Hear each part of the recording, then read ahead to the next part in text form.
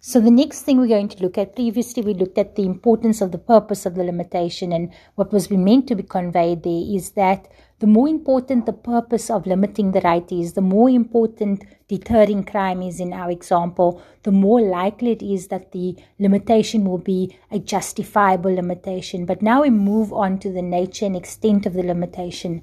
And this step we're essentially looking at how severe the limitation of a right is, how badly is the right being limited.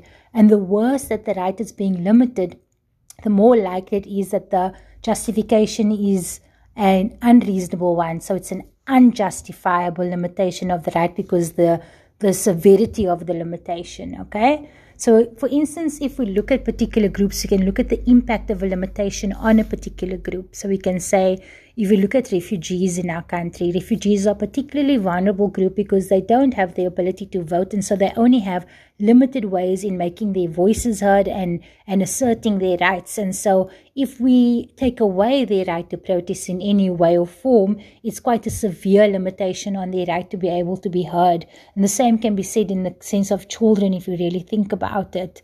So the other thing one can ask ourselves is it a temporary limitation or is it a permanent limitation? So if you think about our example, which is the most extreme example, we're dealing with the right to life.